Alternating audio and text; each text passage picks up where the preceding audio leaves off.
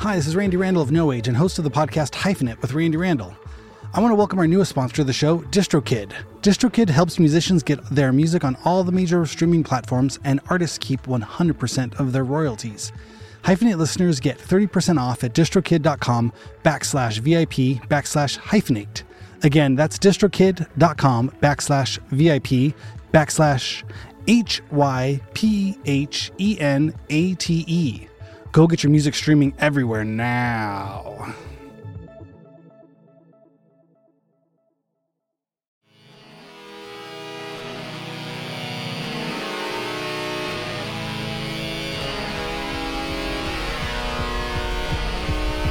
Yo, what's happening?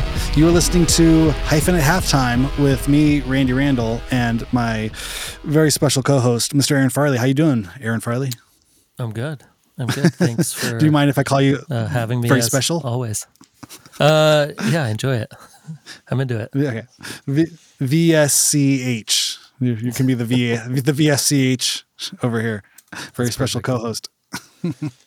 Perfect. At some point, we'll get it. We'll get it dialed in. And today we are going to be talking about last week's episode with the main earthquaker himself, Mr. Jamie Stillman, from Earthquaker Devices. Yeah. What did you think of the episode? I mean, first thing I have to say that my first thing in my notes is that I love your intro music. Oh man! I don't know thanks. if you had put that. I don't know if you had put that on before the last two that I listened to, and how it comes in with the drums like that. I'm like, that's such a perfect way. It's such a perfect way. It's like from that 2 seconds, you're like, oh wait, it's Randy's show. Oh, good. I love it. Thank you. That is a track called Whisper Shark, I think, that I made a few years ago. I think it was, they got the name from a writer. My oldest son has been very into sharks since he saw Finding Nemo at like age 2. So sharks have been kind of a constant thing. And so I was looking for a name.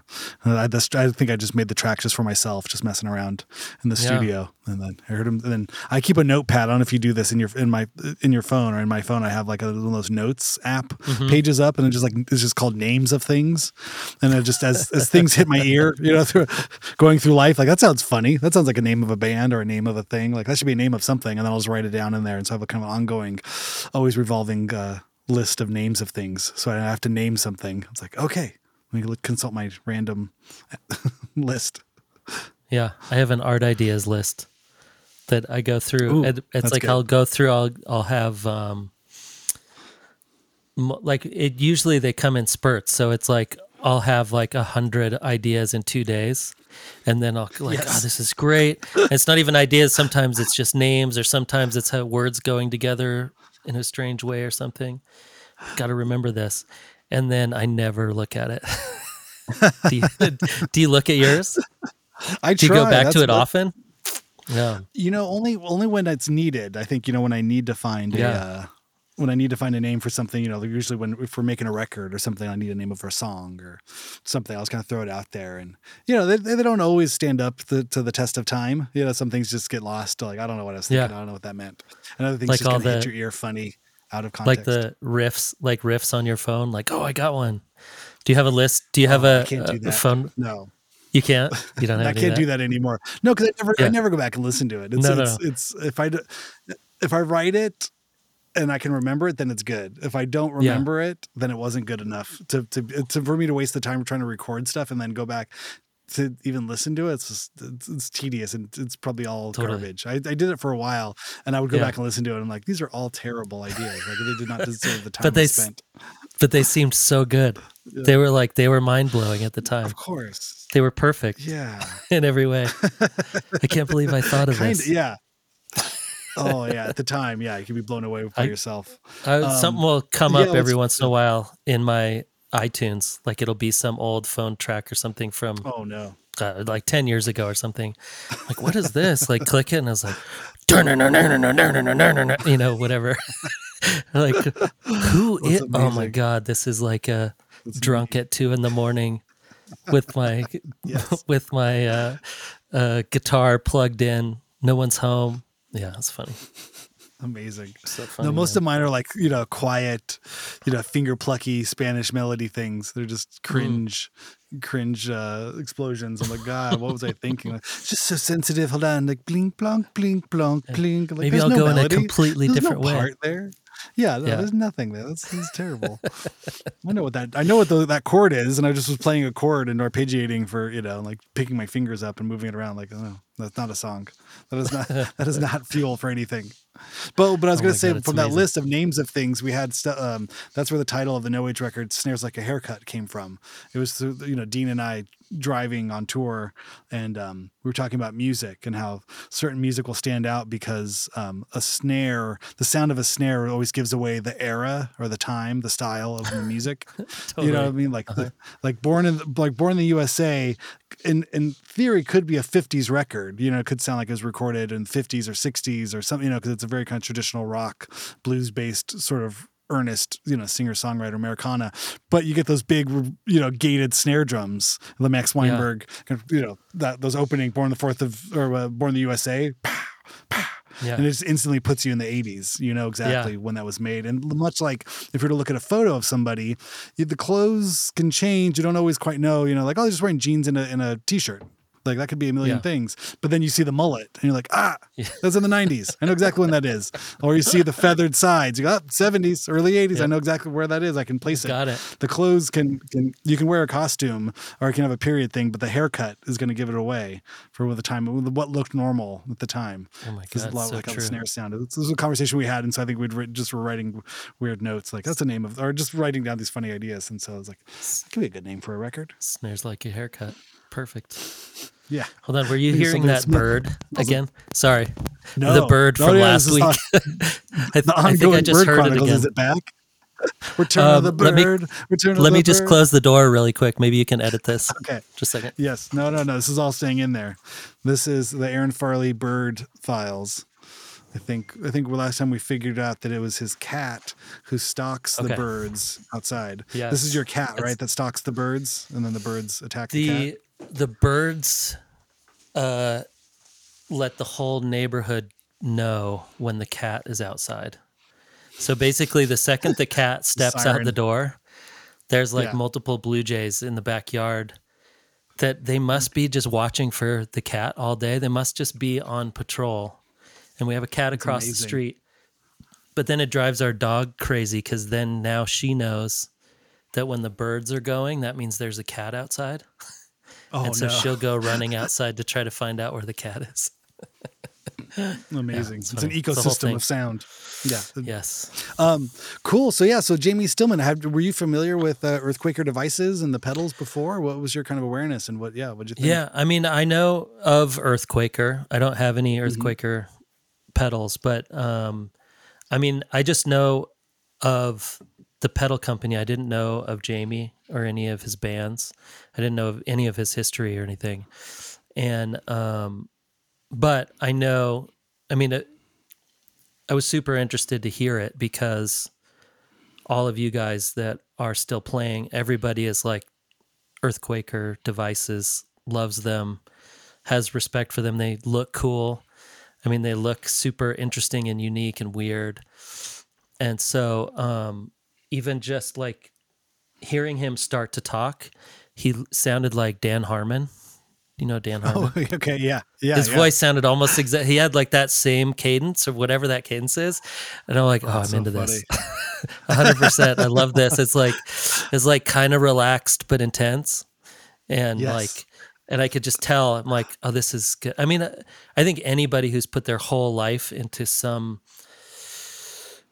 something that started as tinkering and is now a major company, it's going to be a interesting conversation anyway, because there's enough obsessiveness there, I think, that is like has gone in push him in a positive way. That totally. Well, I think it's similar to, sorry to jump on you, but I think it's similar to like Oliver Ackerman. You know what I mean? These are two pedal makers. I mean, and again, my guest booking very much belies my background and my very skewed, areas of interest, guitar pedals being high on the list of things I care about. But but I think it was really fun to just hear what, to go from like playing in a band to making a circuit to then it just growing. It's like, I don't think I could ever do it. I don't think I have it I just don't think I have that brain of like, let's a circuit. You can do this, this, this. Yeah. Well, and I loved the fact that he talked about how he didn't go to it through like modeling the sound on a computer first, or modeling the sound and trying to get that sound, that he was like taking apart pedals, or he would have a slightly broken pedal, or someone else would bring him a slightly broken pedal, but they wanted that sound to be there all the time. So he had to like fix the broken pedal so it would be a working broken pedal. So it would stop breaking, but it would stay at that point. And that it seemed so much more like, I don't know, being a sculptor or like, I mean, I guess a musician. I mean, it's like he's building, instead of building songs with these things, he's building these devices that will kind of self-repeat, but they all sound so unique in the way that they're made that it seems, I love the tinkering aspect, to tinker with something until it works and then figure out why it's working. Or even he said he didn't even know why some of them worked, but he would get him to the point to where the sounds would make certain sounds. And he's like, whoop, this is where I stop. Okay, cool. I did it. Yeah. Now just remake this. Don't ask too many questions. Don't ask, like, it's perfect. It sounds great. And I loved that, that mindset of just being like almost hands off a little bit, of just like, I don't know. We're going to see where this goes, I think it's great. It's almost like, when does a repeatable mistake just become the plan? You keep repeating the same mistake over and over again. Like, no, it's just the thing, and how it's the correct way to do it. You just created something new. You became an innovator versus just a professional mistake maker. Yeah, totally. I think like even as he talked about like how he kind of, even when he was talking about his own pedal board later on, is like he always had to have like some kind of echo or reverb. It's like whatever there has to be like a fuzz and an echo and reverb, and then it's just like there's those all go in different ways, but he knows that's what he likes, and so that's where he kind of starts, and then he just kind of like builds off of little things from there. And I think it's so, I mean, you could speak to this more, but it's so much more like when you're in a band and you're writing songs and you kind of know what you want the sound to be ish with the vibe.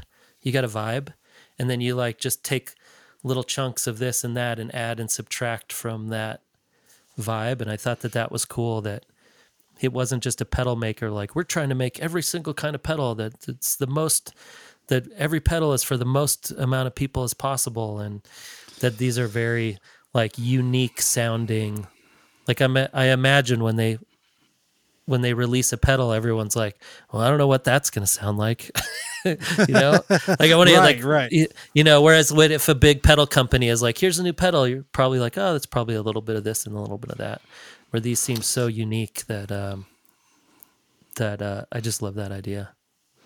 Yeah, I mean, it's an interesting idea. I think Oliver does the same thing too with Death by Audio, but it's this idea of like, you have to make something almost hyper niche, in order to stand out, because everybody can make a Tube Screamer clone or can make a Big Muff clone. I think that's what I've come to understand in sort of the pedal boutique market. It's, you can open up any pedal that you buy, and if it's not digitally programmed, if it's point to point soldering, you could identify what all the pieces are in there, and then for 50 cents and some maybe $20 shipping, you could buy all those same components and make your own. It's just as a form of like mirror copying, just to figure out what it is. But to do something that's actually unique, or you have your own spin on your own kind of like artistic sort of flair to those designs and those circuits. I think that's really what makes something like Earthquaker device stand out. Something like their Rainbow Machine is this insanity kind of ring modulator, multiplier, frequency splitter thing that just it's kind of sounds more synth like. But again, I imagine I have to imagine it sort of came about in some haphazard sort of way, like, whoa, we did this and add this and put this thing on, take that thing away, and just becomes this sort of like happy, messy accident, in some ways. Well, and I loved how you guys talked about the pedals being in like kind of a key. I think you said like a magic key, where you're like running your music through these pedals, and then the pedal just will kind of open up the sounds or open up the ideas to be this extra kind of boost of what it can be, or that you then end up having all of these kind of dials and modules that you can use that end up being you. It ends up being this sound you're searching for of like, I mean, that's what I think is interesting too about all of this is like what makes sound interesting to you. And that sound to me is like, I don't know. I don't get it. I don't hear it. But to you, it could open up some huge thing. And that's such an amazing to have all these pedals and all these devices that eventually you're kind of tuning them into whatever frequency you're trying to get out there, and depending on the size of the room, and I loved that conversation too. I'd never heard of that. I mean, I always just played as loud as possible and didn't have any of that whole up and down quiet loud thing. Yeah. But that I had never even really thought about that, of like having to turn certain reverbs down or whatever because the room couldn't deal with it, or because it got too muddy, or having to turn the gain up, or the high end or the low end up, or well, I mean, this is cool. Yeah, this is like master's level thesis, places when you as a guitarist actually consider the audience, you're at black belt level. I mean, I'd say 90% of people who play guitar, fuck the audience is their first thought. If you had to ask them, like, what about them? Yeah, there's no point in the audience. But I think for that idea, just the, tripping out a little bit on just the idea of boutique pedals or like you were kind of saying, this like talisman or totemism of musical instruments or musical effects, these boxes unlock something, or you need this. And I think especially as a younger guitar player, that's 100% where I was at. You're looking for some extension of your own, play phallicness, if you take it to a Freudian level, but extension of yourself, of your ego, of your id, of something. How do you extend yourself, make yourself louder? So a bigger soapbox, a louder speaker, louder microphone, of just, this is me, acknowledge my existence. I'm not insignificant, as we all kind of feel as teenagers and then into our 20s. And but I think these guitars and guitar pedals and all of that sort of stuff, I think there is a lot of that kind of like the unlocking some type of like new expression or new experience. Like, I just got this thing. Now I wrote, I've definitely had done that, where you get a pedal and then write a song around that, and then you can take the pedal away and you can still play the song. You don't need it. You come to find out, 5 years down the line of your career, when you lose it or it gets stolen or it gets broken, like, I'm never going to play that song again. And then you do play it, and you're like, oh, no one noticed that pedal was there or not there. No one cares if I play it, how I play it. If I play a Strat or if I play a Les Paul, no one in the audience cares. But guarantee, 100% everybody who's playing that guitar cares a lot. Have spent hundreds of thousands of dollars to have that exact guitar that they're presenting to you that no one cares about. Yeah. Well, and did you see the Barbie movie? I think it's cool. Hold on one second. I think that it's cool to hear that or to think of an instrument or a pedal or an amp as an extension of your personality. Like when you guys were talking about that, because I remember being in a band for 10 years ish, but that I was like, oh, I'm going to get this little pedal or this, I got a couple, I traded some stuff for these like distortion pedals and all this and tried to put them in. And I never got past, I always went back to just having a Rat, a Big Muff, and an Echo. And that was it. And then like I would have all these other ones like, it just doesn't work. Okay, bring back the big muff, bring back the rat. And then eventually I'm like, I think that's just, and those were my first 2 pedals I ever got. And that I'm like, I think I just nailed it the first time. I think I just like, those were the 2. And this is just the whatever. And I couldn't even tell you why the sound was better or what it even was, but I'm like, I don't know. It just feels, that's what it feels. So, but I had never really even just thought about that until you guys had that conversation. I'm like, oh yeah. And even with the SG thing, like I had tried other guitars and then was like, the second I got my hands back on an SG, I'm like, I think I just like SGs. And that's it. And I don't know. I mean, why do you think you like SGs? I couldn't even name it. What that even is. Like even how he said that he loves the, what did he say? The Jazz Master? Oh yeah. Yep. He was like, he's had like 100 Jazz Masters. Yeah. And I think that's just so interesting of having those things be this extension of you. Like you're choosing them, but they're almost kind of choosing you too. It's like, no. Look at my shape. Come here. Come to me. This is it that fits. Yeah. Well, I think, it could be compared, I think fashion's not very far off, you know what I mean? Where you like a certain kind of shoe or certain kind of pants or jackets. And, it probably sounds belittling to, the idea of, these guitars or a whole like category of instruments, but you like what you like and their styles and it's sort of how you want to dress. You know what I mean? It's like, there's no one right way to get dressed and go out the house. You can put a scarf or a big top hat and 10 other beanies and, shit pieces of flair dangling from your belt.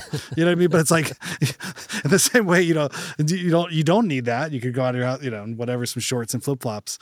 So, I think the nature of just playing your guitar really, it sounds so funny at this point because I think at my age, I like, oh yeah, none of it matters. It's all fine. But, I would have fought tooth and nail, to people, who said like, this guitar sucks. Like, I can tell you why this is the best guitar in the world. It's the best amp. Yeah, right. These were identifiers and things that, were, so close to my identity and like were, versions of myself that I couldn't see it that way. But I do think it is interesting. And I think it makes sense. The bigger macro picture I see is like all these boutique guitar makers and this kind of thing of the hyper nicheification of a subset of a subset of a subset sort of feels a lot like how our culture at writ large is going, you know what I mean? Where it's not just about, we all watched one show or watched a movie, but it's like you watch the thing and then behind the scenes or the thing, or you watch the thing the other guy did, or you have a whole, or, like even podcasts like this, it can kind of involve yourself in like just being hyper niche and you can just kind of craft and curate your own media experience in such a way that just was impossible with like, 3 networks and then cable and then, totally. As television's kind of gone down this road, you can, I even see it with my kids, they just want to watch YouTube. And it's like, we subscribe to all these things. You got the Hulu and Amazon and Netflix and the thing and the Disney, and they spend millions of dollars to make this. And they the kids just vote with their attention span. Like, I want to watch 30 seconds clips of this guy playing with his cat. Yeah. Okay. Totally. Like Sorry, Disney. You're up against kids with iPhones, filming themselves doing stuff, and people just want to see that reflection, that mirror back. I think that probably mirrors the closer to their own experience, rather than seeing a big animated, heavy blockbuster thing. They're just seeing kids like themselves doing things that they like. Yeah, and it's so and everything changes. Like it's so immediate. I think that's. I mean, I see that so much with Towns and what he wants to watch. It's like all the people that he watches, they put stuff up every couple days, and it's like, it's just random stuff, or they're commenting on other people's videos or whatever, and he's just like, it's like, you want me to watch a whole show? Why would I watch a half an hour of one thing? It doesn't make any sense. Yeah, it's strange. But I think but it's the same, where it's not that it's like fast fashion, but it is like, try this new pedal, try it out. And then there's all of these kind of like places on a third market space too. You can buy a pedal, or you can buy new or used, and you try it out. If you like it, great, keep it. If you don't, you just put it back on the market, and you can get close to your money back with it too. It sort of seems like there's a real active, sort of guitar pedal world out there, and people are making videos about them. You can check them out. You can, use them for all these different sort of purposes, and it doesn't seem as taboo. I think there was a lot of stuff, those early days or even older guitar players who was like, oh, I don't use any pedals. No pedals. Just go straight into the amp. And there's something to be said for that. But I do think it's just at this point we've broken past the nerd factor of like, oh, you use pedals. I think it's just kind of everybody everywhere. They've been canonized as in here are the top 10 greats that everybody needs, and then you just go down the line and kind of tweak to your taste to find out which version of a weird version you like of a thing. Yeah, it's so interesting. And I think what's cool is that we are of an age, like maybe even the last generation that didn't have the internet when we were young. And I keep all of these conversations, even how everything happens now. I try to remember back I'm like, how did we all used to talk to each other? Like, how did we used to know things were going on? It was such a word of mouth thing.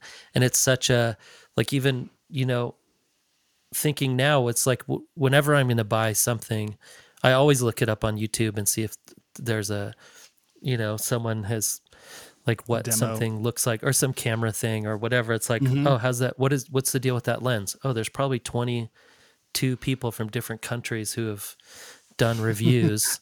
Let me see if I can find one that talks about the information I'm looking for. And even with pedals, it's like you can see how they sound before you even buy them.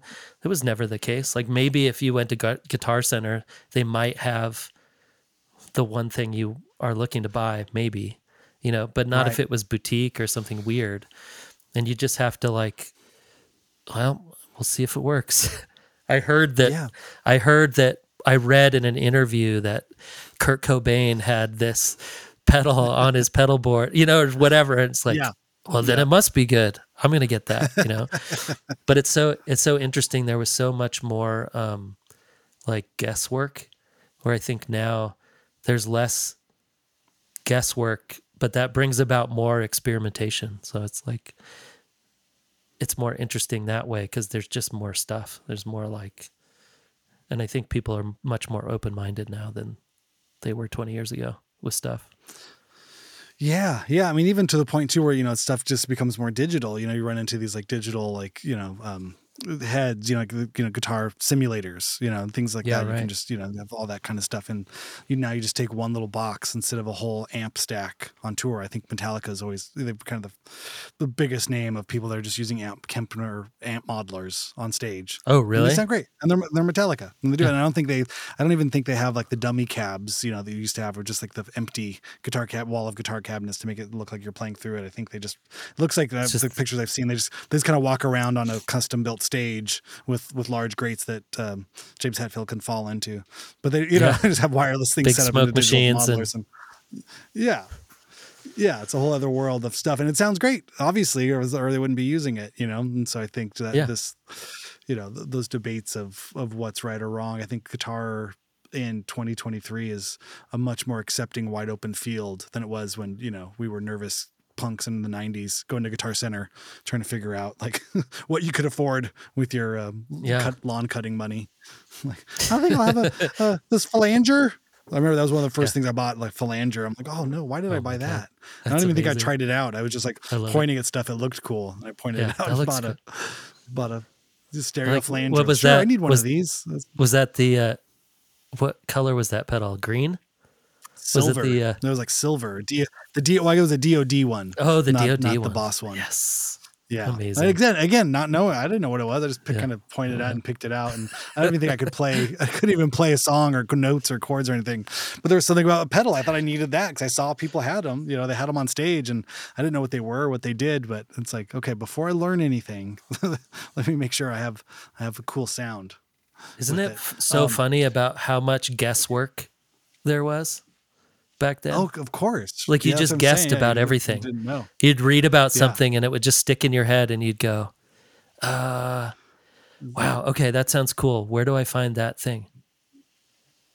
Yeah, I think Jamie was awesome. I was so stoked I'd gotten to meet him, and that he was willing to come on the show and talk all things guitar pedals. What any final thoughts before we go? Yeah, I mean, I just love the conversations that you're having with these people, because they're so detailed about. I mean, obviously you're talking about pedals, but it got so into kind of the why he makes them, which I love that. I love that kind of that artistic side of why people do what they do. And I think this was like a just a really cool conversation that went through his whole history of why. And he was so calm. When I looked at the Earthquaker site and I was going through it, I was like, oh my God, there's like 45 employees. This company is this big. I had no idea. It's huge. There's Yeah, just it's huge. like this. Yeah. It just kept going and going. I'm like, all these people work there? Oh my God, this is massive. I just kept thinking it was kind of smaller because, I don't know that much. But yeah, so even after I looked through the site and I was like, oh wow, he's being very kind of like calm and like, yeah, sometimes I just sit around and tinker. I'm like, really? How do you have time to sit around and tinker? This is a massive company you're running here, buddy. Yeah. And then he's like, yeah, it was, almost, I thought I'd start a label a couple of years ago, and I don't know if that was going to work out. And then, I'm still playing in bands, and I'm like, oh my God, where does he get all this time? But yeah, it was awesome. Awesome. Okay. All right. Well, thank you very much, everybody. Go out to earthquakerdevices.com and go buy more pedals. And thank you, Jamie, for sitting down with me. And thank you, Aaron. Where can people find you, Aaron? What are your plugs? Where do you want people to go learn more about aaronfarley.com? Yeah, aaronfarley.com and just Aaron Farley on Instagram is probably what I update the most. Awesome. AaronFarleyProjects.com also for the art. There we go. Yeah. Awesome. All right. Well, thank you everybody so much. We will see you next week. Bye-bye.